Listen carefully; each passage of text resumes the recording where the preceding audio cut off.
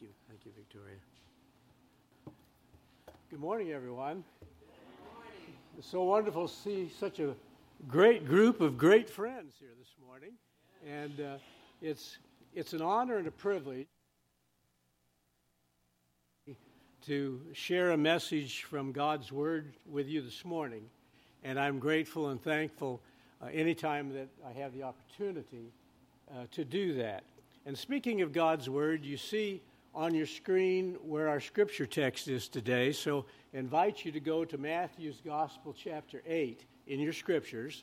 And very shortly, we're going to be reading from God's Word.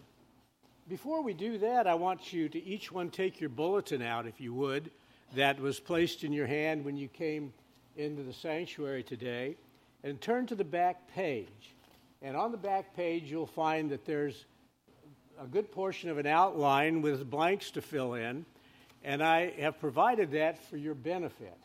I encourage you to fill that in. The answers will be on slides as we go along, but I think it's really important that you do that, because not only will, I think, the message mean more to you, but it's something you can take home with you, and you'll be able to retain some of the truths we talked about today better. So I encourage you, if you would do that at this particular time.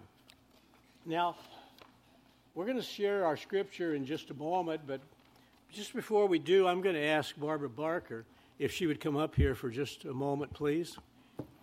I think that's you, Babs.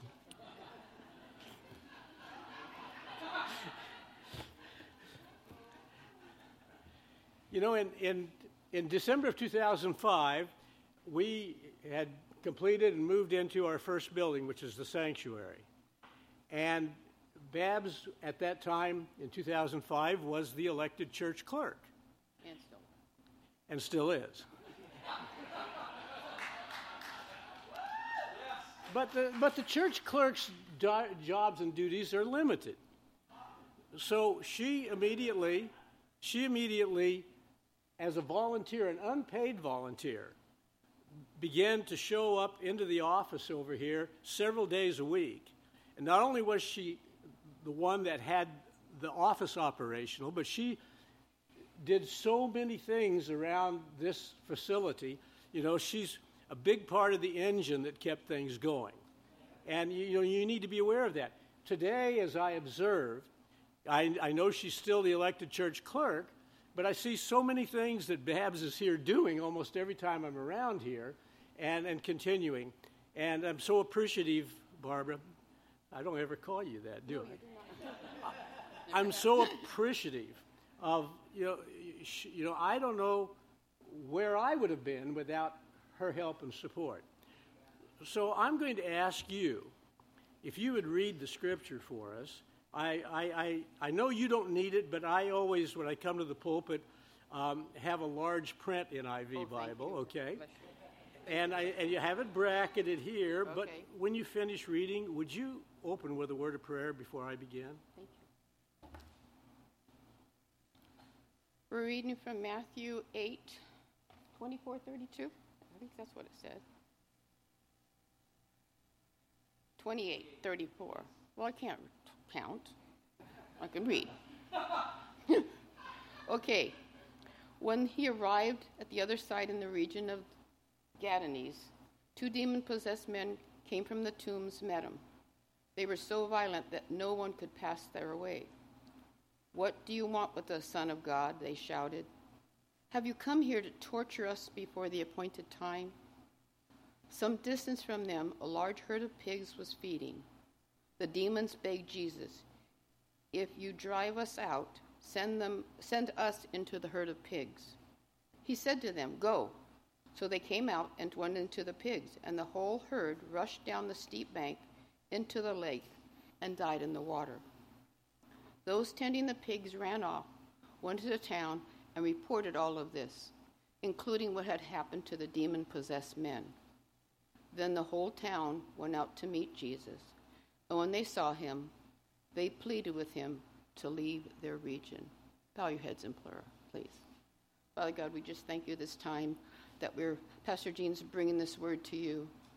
let it enter our hearts, and let us not go out of here without learning something today. Let these words not be void. Lord, we just thank you for everything you do. We thank you for your blessings and your mercy and grace. In Jesus' name, everybody says, amen. Thank you. Thank you. Very much appreciated.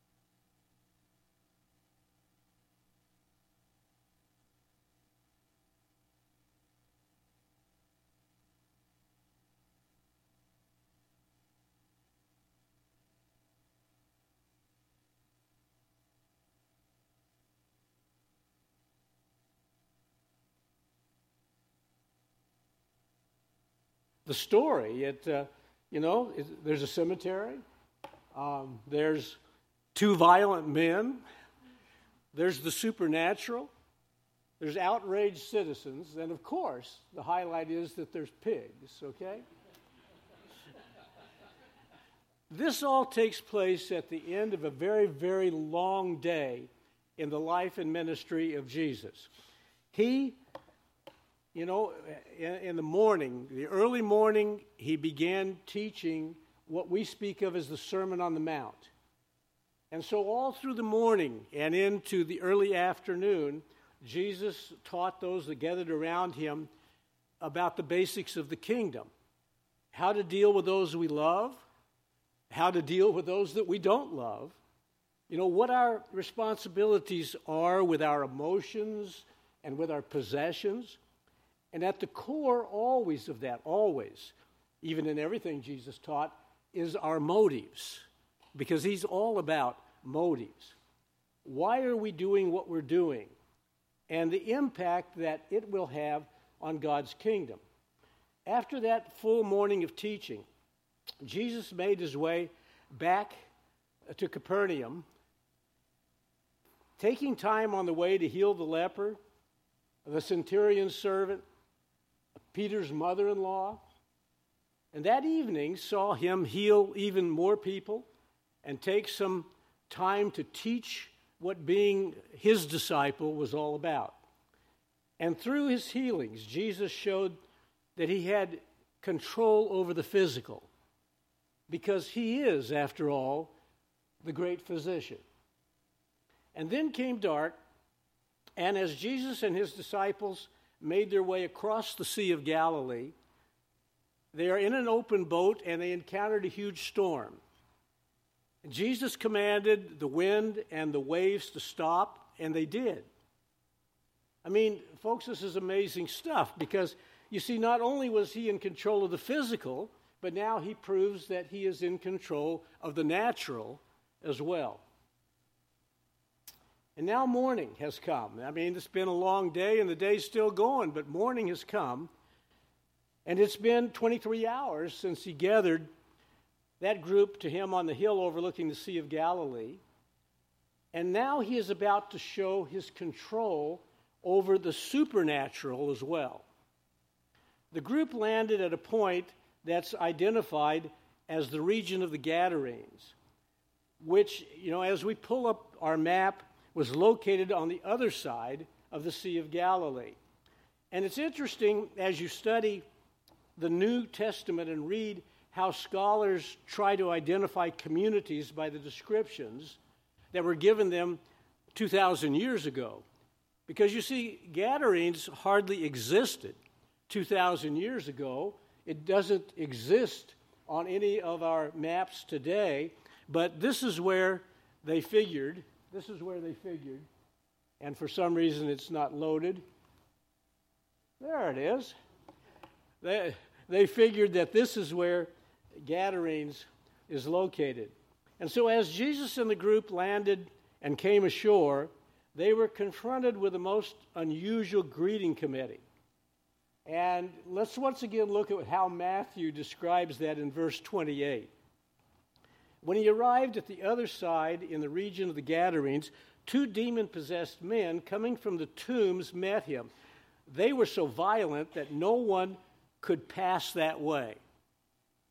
So I suspect that these 2 men had not been selected by the Gadarenes Chamber of Commerce to greet newcomers coming to their town. I mean, they weren't part of the official welcome wagon. But listen to how they greeted Jesus, because this is very, very important. Verse 29, "What do you want with us, Son of God?" they shouted. "Have you come here to torture us before the appointed time?" Okay, now, who is speaking here? It's the demons that are actually speaking through these two men. It's not the two men themselves alone that's speaking this. It's the demons speaking through them. Okay? "What do you want with us, Son of God?" they shouted. "Have you come here to torture us before the appointed time?" And there's something very, very important in regard to what they said. You know, right there, do you see what they call Jesus? Son of God. These are the very first people inspired by the demons to recognize and identify Jesus' true identity and his divinity. It's the first time in Scripture that he's identified as the Son of God. Before, he's been teacher. He's been Lord. But this is the first time. Sometimes, when I talk to folks and try to get a handle on where they are spiritually, you know, you ask the question because Jesus talks about a relationship that doesn't have anything to do with a church, a denomination, an organization, a man-made organization. It has to do with a relationship with Jesus Christ. People are always talking about wanting to have an experience. The Lord isn't about experiences. He's about relationships. He wants to have a relationship with each and every one of us. And the relationship that first needs to be established for all the other relational things to come on board is that we need to know we've been born again. That's what the Bible teaches. So, do you know of a time, a date, a time, a place where you came to the point that you confessed your sins not to a pastor or some other human being, but you confessed your sins to God and asked for forgiveness and repented? Because repentance is the big thing. You repented, that means you turned your back, you willingly turned your back on what you knew was wrong, turned your face toward Jesus and said, "Oh Lord, I want to serve you and live for you honestly as you enable me and help me. I mean, understand I'm a weak human being, and you know, I may have some failures along the way, but Lord, my desire is to live for you." And having made that commitment, by faith, invite him to come into your heart and your life and become your Lord and your Savior. That's what the Bible speaks of as the new birth. What is the new birth? It's the birth of God's Spirit within us. And if you have never had that happen, if you don't have that experience in your background, you really are not a born-again Christian. You do not know Jesus as your Lord and your Savior. No matter what good works you do, no matter how much money you give to the church, no matter what, you don't know Jesus unless you've made that kind of commitment by faith to him and received what the Bible describes as the new birth. So I ask people, where are you at spiritually, and try to get a handle on it. And they'll say, well, I believe. Well, sure, everyone believes something, even if it's that they believe there's no God. They believe something. Or they will say, I believe in God. Or I believe in Jesus. Well, listen to what the Bible says in God's holy word in James chapter 2 and verse 19. You say you have faith, for you believe that there is one God. Well, good for you. Even the demons believe this, and they tremble in terror. So it would appear that these demons, speaking through these men, knew their fate because they understood the truth of Matthew chapter 25 and verse 41 that says, "Then the king will turn to those on the left and say, 'Away with you, you cursed ones, into the eternal fire prepared for the devil and his demons.'" So these demons know that they are destined for eternity of punishment and torment, and yet they still choose to serve Satan. Unfortunately, there are some people in Laughlin Nevada just like that today. But note, if you would, Jesus' response. You know, he says nothing. He says nothing in response to that. Sometimes our best response is that. Because they knew the truth, he knew the truth, so there was nothing for him to say, so he just stood there. Note what happens next in verses 30 and 31. There happened to be a large herd of pigs feeding in the distance, so the demons begged, "If you cast us out, send us into that herd of pigs." I mean, do you catch that? They had to ask Jesus' permission to enter the pigs. I mean, you talk about control over the supernatural. Jesus simply spoke the word, "All right, go." And the demons entered the pigs, or the pigs charged down the hill into the lake and drowned. End of the story? Not quite. The pig herders go into town. They tell their story, what happened.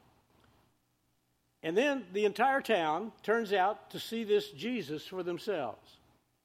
And then note in verse 34 what happens. Then the whole town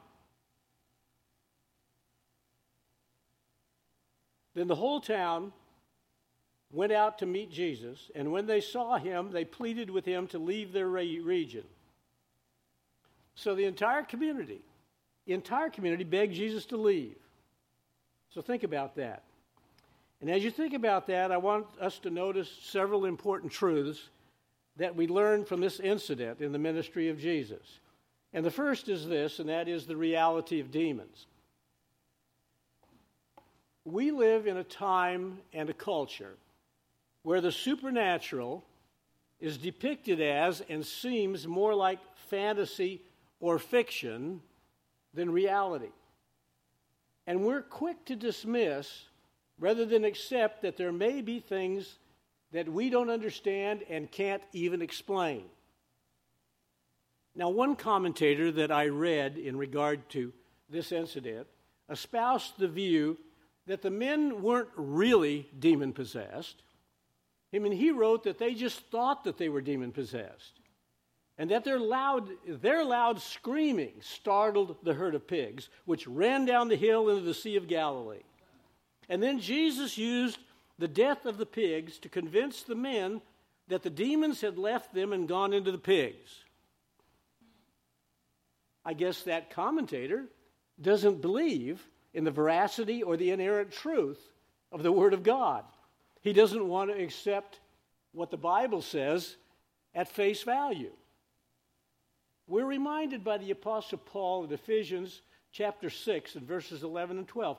Put on all of God's armor so that you will be able to stand firm against all the strategies of the devil. For we are not fighting against flesh and blood enemies, but against evil rulers and authorities of the unseen world, against mighty powers in this dark world, and against evil spirits in the heavenly places. In Luke chapter 10 and verse 19, Jesus called Satan our enemy. And that is echoed by the Apostle Peter, who wrote in 1 Peter chapter 5 and verse 58, "Be on your guard and stay awake. Your enemy, the devil, is like a roaring lion, sneaking around to find someone to attack." I like to keep referring to scriptures, folks, because it's not my view that counts. It's not my opinion or yours that counts. It's what the Bible has to say. And so if the scripture doesn't back us up, I'm full of hot air and you tell me so, okay? As Christians, we often make one of two mistakes. Either we ignore Satan and demons and pretend that they have no power and are nothing more than myths or past problems, or we go to the opposite extreme and we dwell on them and we give them credit for every misfortune, every illness, or every trouble that enters our lives. Well, two things you need to know. One is the devil and demons are real, according to God's word. The second thing is I've read the back of the book, and those followers of Jesus Christ win because he has already won the victory when he rose again on the third day. The victory belongs to the Lord, and we need to belong to the Lord. These two men were possessed by the enemy. The word demon is mentioned in the Bible, Old Testament and New Testament, 89 times. The first time that demons are mentioned in Scripture is way back in Deuteronomy chapter 32 and verse 17, where it says they offered sacrifices to demons, which are not God, to gods they had not known before, to new gods only recently arrived, to gods their ancestors had never feared. The last time that demons are mentioned in God's holy word is in Revelation chapter 18 and verse 2, where it says he gave a mighty shout. Babylon is fallen, that great city is fallen. She has become a home for demons. She is a hideout for every foul spirit, a hideout for every foul vulture, and every foul and dreadful animal. So demons are mentioned.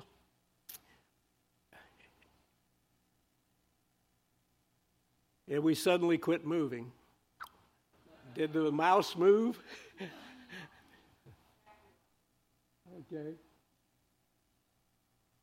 Demons are mentioned 89 times. The term evil spirits, that gives me a different picture than this gives, okay? So that's the problem. Evil spirits is used 38 times. Devil, 41 times. Satan, 67 times. And if you combine them, you get a total of 235 times that demons, evil spirits, the devil, or Satan are mentioned in the Bible. The name Jesus is mentioned 1,552 times. Christ is mentioned 560 times. Holy Spirit, 138 times. God is mentioned 5,271 times, for a total of 7,521 times. So, 7,521 times versus 235 times. So who do you think we should be focused on? The bad guys or the good guys? And again, I know that we can't ignore the reality of spiritual warfare and demons and evil spirits. They are there, but let's not obsess over them. Here's the second important truth, and that is that Jesus' trip was intentional. There appears to be no other reason I can find as to why he went to that shore after a very, very long day with no sleep to deliver these men and speak to the people of the area. I mean, the region of the Gadarenes wasn't a popular tourist spot. As far as we know, none of the disciples came from that region, so they weren't going home to visit family members. They weren't just going for a visit. Well, early on in his ministry, Jesus defined his ministry this way, as we find it in Luke chapter 4 and verse 18. The Spirit of the Lord is upon me, for he has anointed me to bring good news to the poor. He has sent me to proclaim that captives will be released, that the blind will see, that the oppressed will be set free. So Jesus was in Gadarenes to free the oppressed and release the captives. During his brief visit there, he completely turned the world of these two men upside down. They had been isolated from their community, isolated from their families. Their lives weren't their own. Instead, they were at the mercy of these demons. Jesus set these men free. He set them free. You see, sometimes we are focused on reaching communities and miss the fact that the way that happens is by reaching people one by one. One by one. Yes, by loving them, one by one. With an entire world to reach, Jesus sailed across Galilee through a storm to make a difference in the lives of these two men. The community of Laughlin and the surrounding area will be changed one person and one family at a time. So each one of us need to ask ourselves, who is there in my life, an acquaintance of mine, who is there in my life who needs me to reach out to them in the name of Jesus that they may be set free? Here's the third important truth. Jesus did what he went there to do. I understand that there is a battle to be fought, but as we've said before, the reality is the war's already been won. The demons knew that, Jesus knew that, and you and I need to know that. Here's your promise for today. Romans 8:38. And I am convinced that nothing can ever separate us from God's love. Neither death nor life, neither angels nor demons, neither our fears for today nor our worries about tomorrow, not even the powers of hell can separate us from God's love. Now, what I would like to do is I would like to personalize that scripture. I would like you to read it with me as you now see it on the screen in a personal way. And think about the words as you speak them. So would you join with me the way you see it depicted on the screen right now? And I am convinced that nothing can ever separate me from God's love. Neither death nor life, neither angels nor demons, neither my fears for today nor my worries about tomorrow, not even the powers of hell can separate me from God's love. Do you believe that promise today? Do you believe that promise? Do you want it to be a reality in your life? God is in control. God is in control. He wants to be in control of your life and my life. If you are 100% committed to God, there will be no room for demons in your life. They can't be in his presence. See, Jesus had just landed in Gadarenes, and the demons knew they couldn't stay. They had to go. They had to go.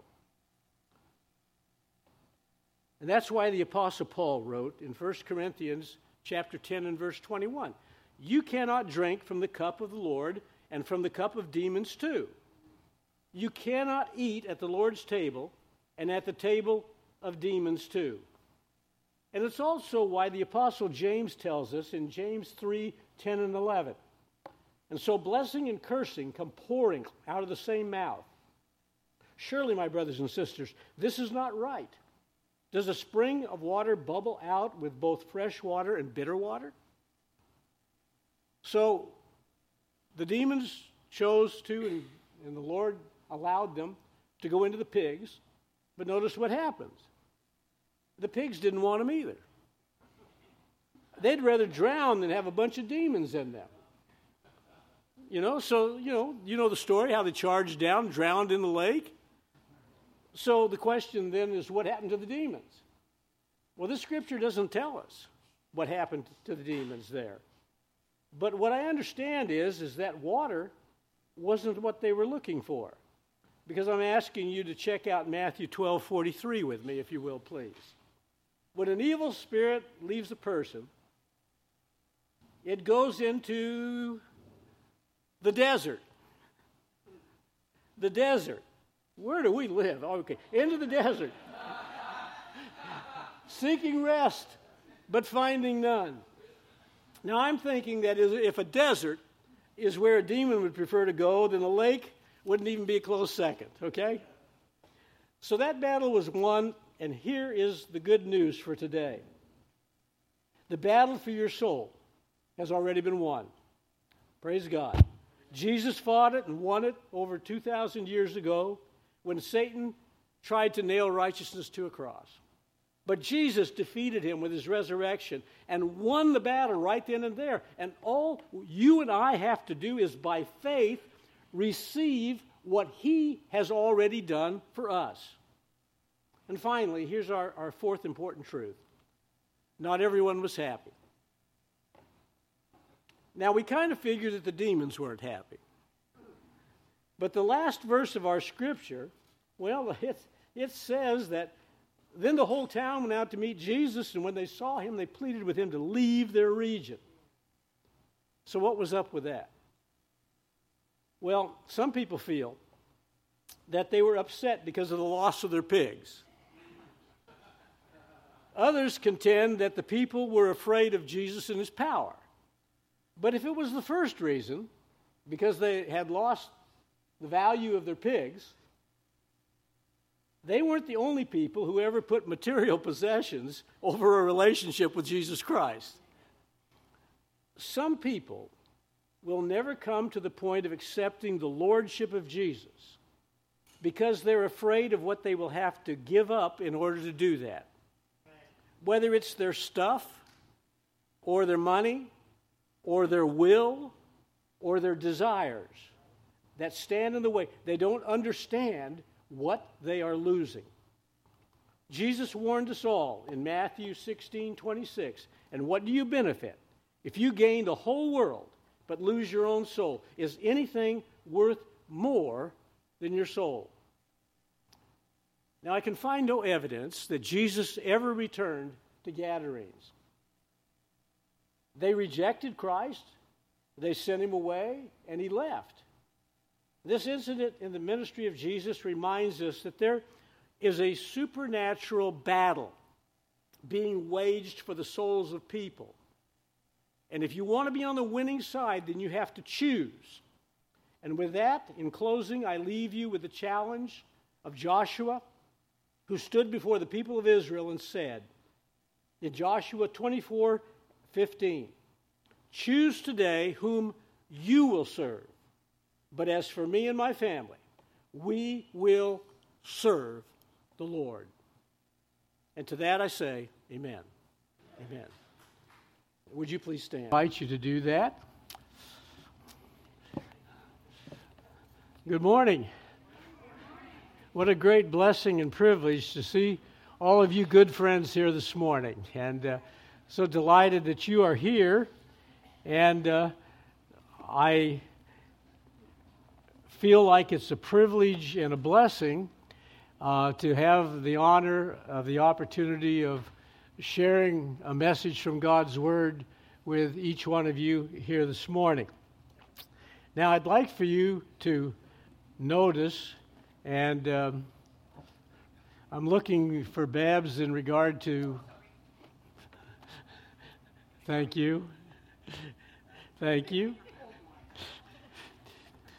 You'll notice on the screen that we have our scripture reference there, so I'm going to ask you to turn in your scriptures to Matthew's Gospel, chapter 8, and beginning at verse 28, and we're going to be coming to our scripture lesson in just a moment.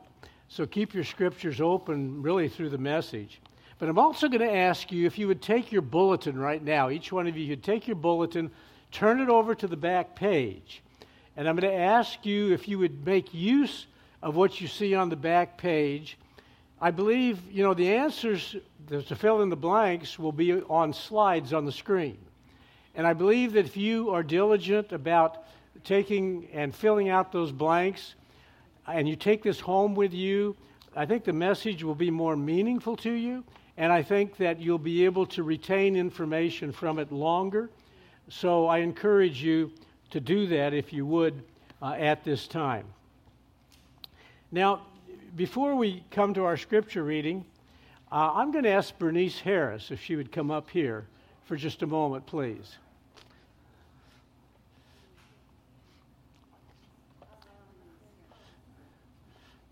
Now, Bernice and I have been good friends for a very long time. And one thing that Bernice has always done is she's really taken good care of her pastors over all the years, In fact, when I was senior pastor here, Bernice used to, she used to help me out by instructing me on how I should dress and what I should wear. And she's being very kind and generous to me this morning because, she really, anticipates that a pastor preaching will wear a suit and a tie, and I'm not doing that this morning. But I am wearing some very nice dress shoes that Bernice gave to me years ago. Okay? Wow. Yeah. Oh, my God. Oh, my God. And so, I don't know whether she's putting the screws on Pastor Ryan or not, but she used to tell me what to do, okay? One thing that Bernice always did also, though, in taking care of her pastors, whenever Pastor Appreciation Sunday was coming around, boy, she was always in your corner.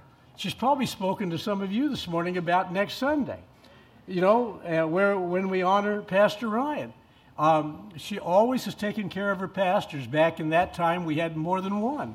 And she would always be doing great preparation. And she's always been a great encouragement, a great blessing. I've always loved the way Bernice reads the Scriptures. I've always loved the way she prays.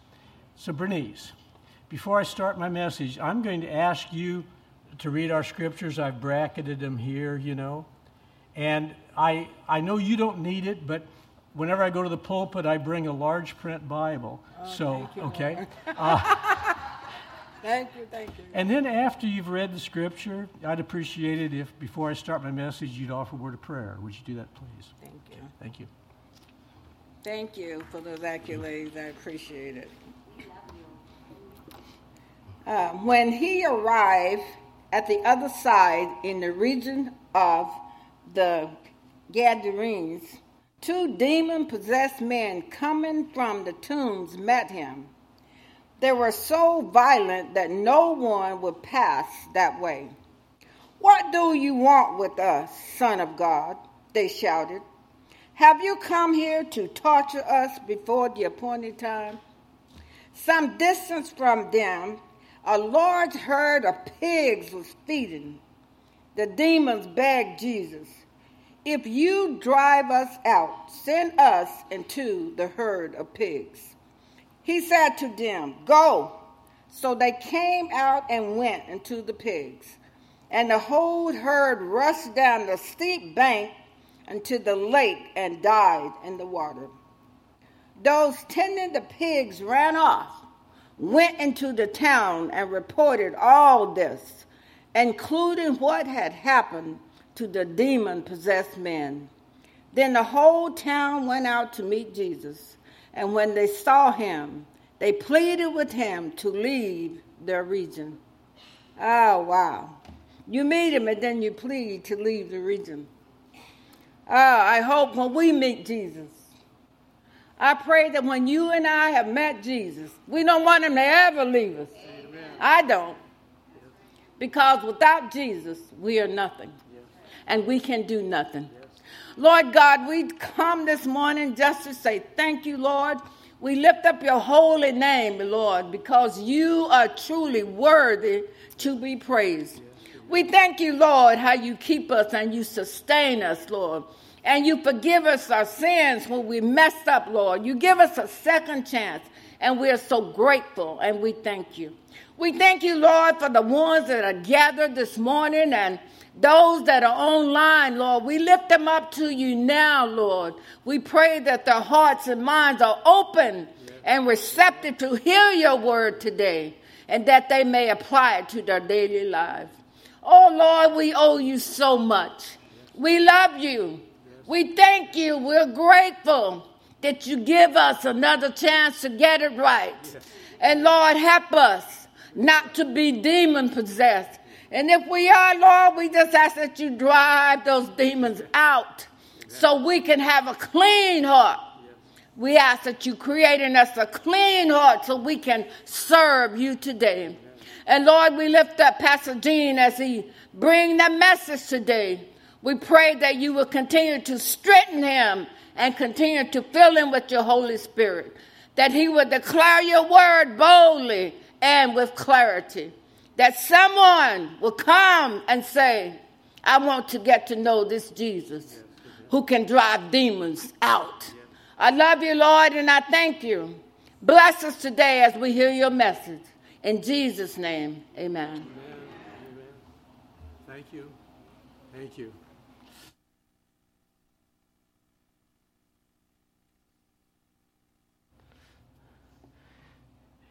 Well, you heard the scripture read, and you read along, hopefully, in your scriptures with Bernice. Thank you, Bernice.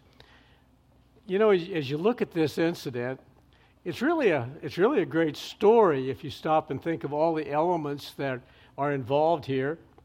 You know, it is a story that really should draw us all in and get our attention, because what more do you need? You've got a cemetery, you know. You've got two violent men. You've got the supernatural. You've got outraged citizens. And, of course, you got pigs, you know, to top the whole thing off.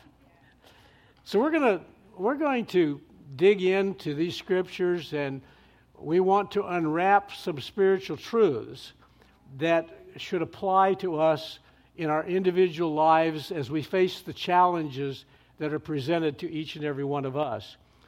This day in the life and ministry of Jesus started the morning before when he met with the people and began to teach what we call the Sermon on the Mount. He taught them during that sermon and during that time the basics of the kingdom, how to deal with those that we love and those that we don't love. He talked about what our responsibilities are with our emotions and with our possessions. And at the core always lurked the motives. Jesus is always about our motives. Why are we doing what we're doing? And the impact that it will have on God's kingdom. So after a morning of teaching, Jesus made his way back to Capernaum, taking time on the way to heal the leper. He healed the centurion's servant. He healed Peter's mother-in-law. And that evening, as evening came on, saw him heal even more people and take time to teach them what being his disciple really meant. And through his healings, we find that Jesus is showing his control over the physical, because after all, Jesus is the great physician. And then came dark, and as Jesus and his disciples made their way across the Sea of Galilee in an open boat, as you recall, they encountered a storm, a terrific storm. And Jesus commanded the wind and the waves to stop, and they did. I mean, not only was he in control of the physical, but now he's demonstrating the fact that he is in control of the natural as well. Now morning has come. The next morning, 23 hours have passed since he'd gathered that group on the hill overlooking the Sea of Galilee, and now he is about to, at the end of this long period, to show his control over the supernatural as well. So the group landed at a point identified here as the region of the Gadarenes, which, as we pull up our map,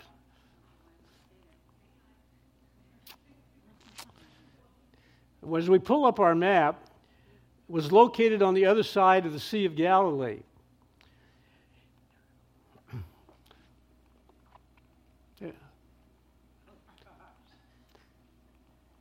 There it is. Gadarenes.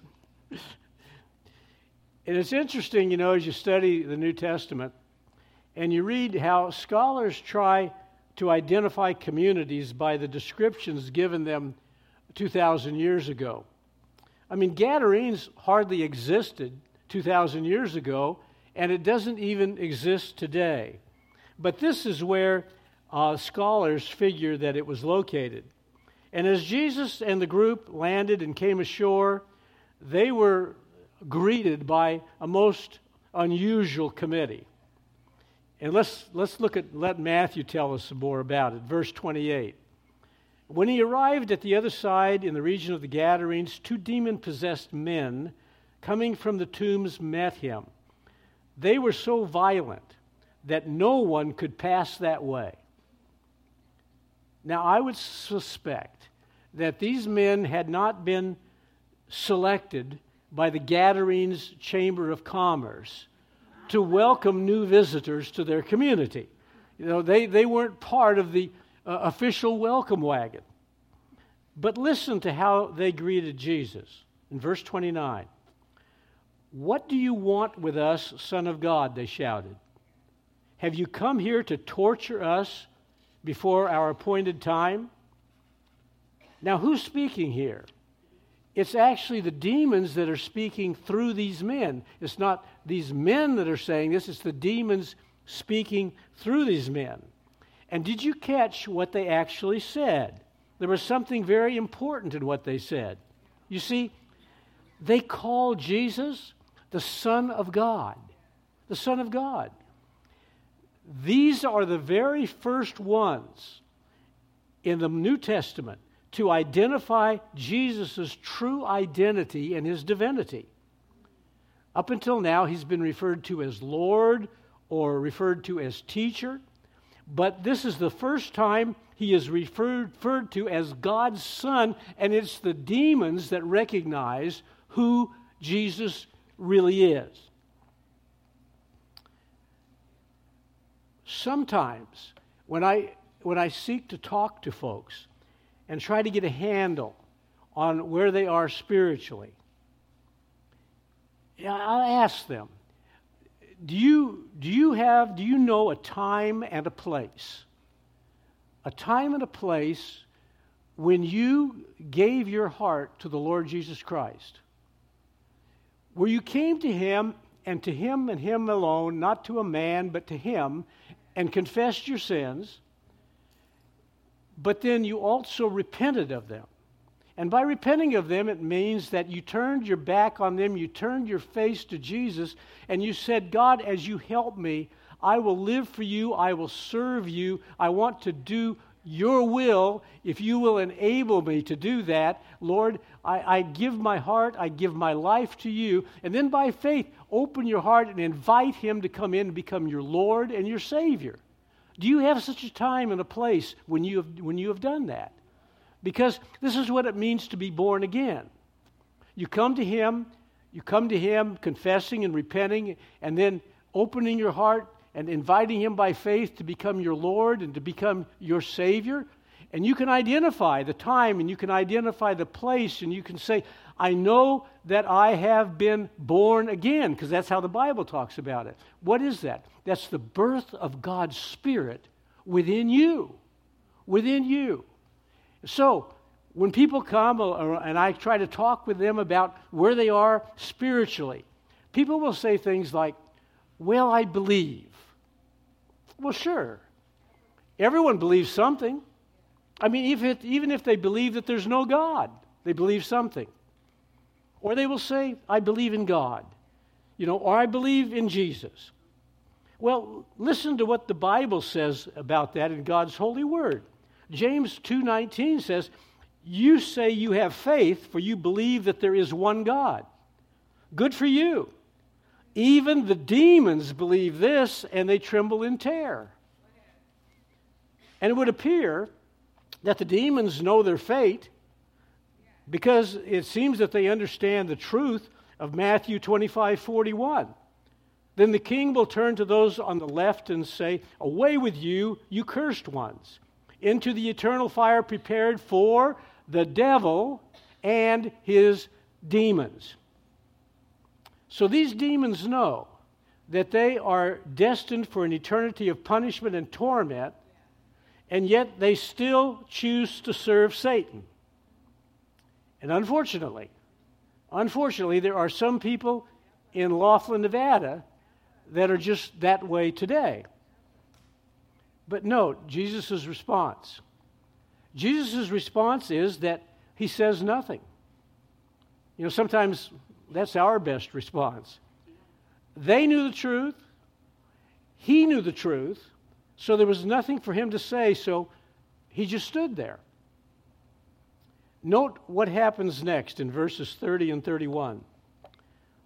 there happened to be a large herd of pigs feeding in the distance, so the demons begged, "If you cast us out, send us into that herd of pigs." Did you catch that? I mean, they had to ask Jesus' permission to enter the pigs. See, Jesus simply spoke the word. He said, "All right, go, go." And the demons entered the pigs. The pigs charged down the hillside into the lake and drowned. End of the story? Well, not exactly. Not exactly. The pig herders go into town. They tell all the people of the whole village what happened. And everyone in the entire town turns out to see Jesus for themselves. And then notice in verse 34 what happens. Then the whole town went out to meet Jesus. When they saw him, they pleaded with him to leave their region. So the entire community begged Jesus to leave. Now what we want to do is we want to notice several important truths that we can learn from in this incident in the ministry of Jesus. And here's the first important truth, and that is the reality of demons. You know, we live in a time and a culture where the supernatural seems more like, you know, a movie fantasy or a movie fiction, more so than reality. And we're quick to dismiss rather than accept that there may be things that we can't understand or that we can't explain. One commentator that I read espoused the view that these men really weren't demon-possessed. He wrote that they just thought they were demon-possessed, and that it was their loud screaming that startled the pigs and caused them to rush into the lake. And then Jesus used the death of the pigs to convince those men that the demons had left them and gone into the pigs. Well, evidently, this commentator, who claimed to be a biblical commentator, evidently he doesn't believe in the veracity or the inerrant truth of the Word of God. You see, we are reminded by the Apostle Paul in Ephesians chapter 6 and verses 11 and 12, "Put on all the armor of God so that you will be able to stand firm against all the strategies of the devil. For we are not fighting against flesh and blood enemies, but against evil rulers and authorities of the unseen world, against mighty powers in this dark world, and against evil spirits in the heavenly places." In Luke chapter 10 and verse 16, Jesus called Satan our enemy. And that is echoed by the Apostle Peter, who wrote in 1 Peter 5:8, "Be on your guard and stay awake. Your enemy, the devil, is like a roaring lion sneaking around to find someone to attack." Now, I think, as Christians, we often make one of two mistakes. Either we ignore Satan and demons and pretend that they have no power and are nothing more than myths or past problems, going to that extreme. Or we go to the opposite extreme and we dwell on them and we give them credit for every misfortune, every illness, or every trouble that enters our lives. Well, two things you need to know. One, the devil and demons are real, according to God's Word. And the other thing is, I've read the back of the book, and through Christ we win. Amen. We win through Christ, only through Christ, but through Christ we win. These two men were possessed by the enemy. Now, the word demon is mentioned 89 times in the Bible. The first time that demons are mentioned in Scripture is in Deuteronomy 32:17. They offered sacrifices to demons, which are not God, to gods they had not known before, to new gods only recently arrived, to gods their ancestors had never feared. The last time that demons are mentioned in the Scriptures is in Revelation chapter 18, and verse 2. And there it says, he gave a mighty shout. Babylon is fallen. That great city is fallen. She has become a home for demons. She is a hideout for every foul spirit, a hideout for every foul vulture, and every foul and dreadful animal. So demons are mentioned 89 times in the Bible. The term evil spirits is used 38 times. The term devil appears in the Bible 41 times. Satan, 67 times. And if you combine them all, you get a total of 235 times that demons, evil spirits, the devil, or Satan are mentioned in the Bible. The name Jesus is mentioned 1,552 times. Christ is mentioned 560 times. Holy Spirit, 138 times. God, 5,271 times, for a total of 7,521 times. So what do you have? You have 7,521 times versus 235 times. So who do you think you should be focused on? Who? The bad guys or the good guys?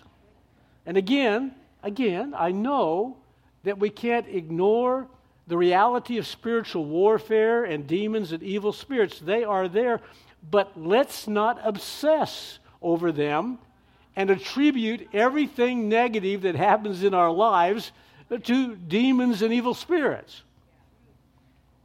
Here's the second important truth, and that is this. Jesus' trip was intentional.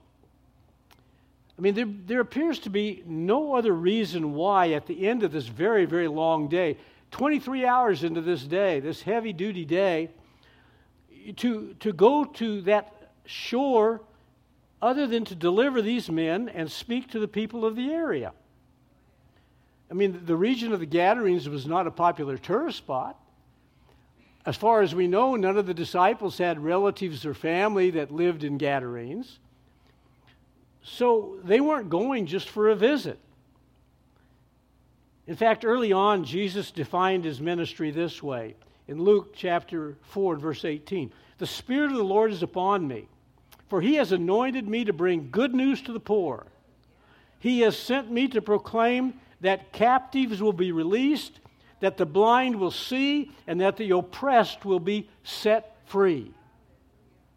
So Jesus was in Gadarenes to free the oppressed and release the captives. And during his brief visit there, he completely turned the world of these two men upside down. I mean, they had not only been isolated from their community, but they were isolated from their families. It was just the two of them living in the cemetery. Their lives weren't their own. Instead, they were at the mercy of these demons, and Jesus came and he set them free. He set them free. You know, sometimes we get focused on reaching communities for Christ. And we miss the fact that the way that happens is by reaching people one by one. Yes, by loving people one by one. So with an entire world to reach, Jesus, after 23 hours, sailed across Galilee through a storm to make a difference in the lives of these two men. The community of Laughlin and the surrounding area will be changed one person and one family at a time.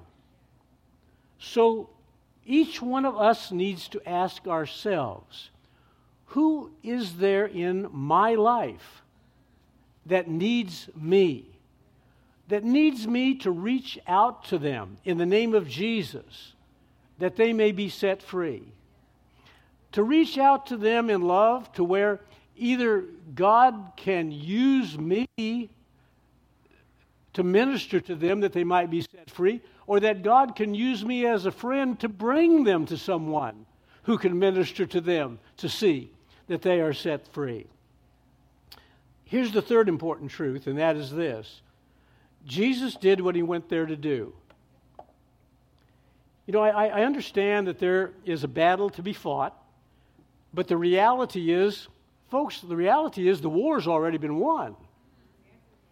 You see, we're on the winning side. If you've trusted in Jesus Christ, if you've placed your faith in him, if you're fully and totally committed to Jesus Christ, he already paid the price on the cross. He already won the victory when he rose on the third day. The battle has already been won. The demons know it. Satan knows it. You know, we should know it. We should know it. Here's the promise. Here's your promise for today. Romans 8:38. And I am convinced that nothing can ever separate us from God's love. Neither death nor life. Neither angels nor demons.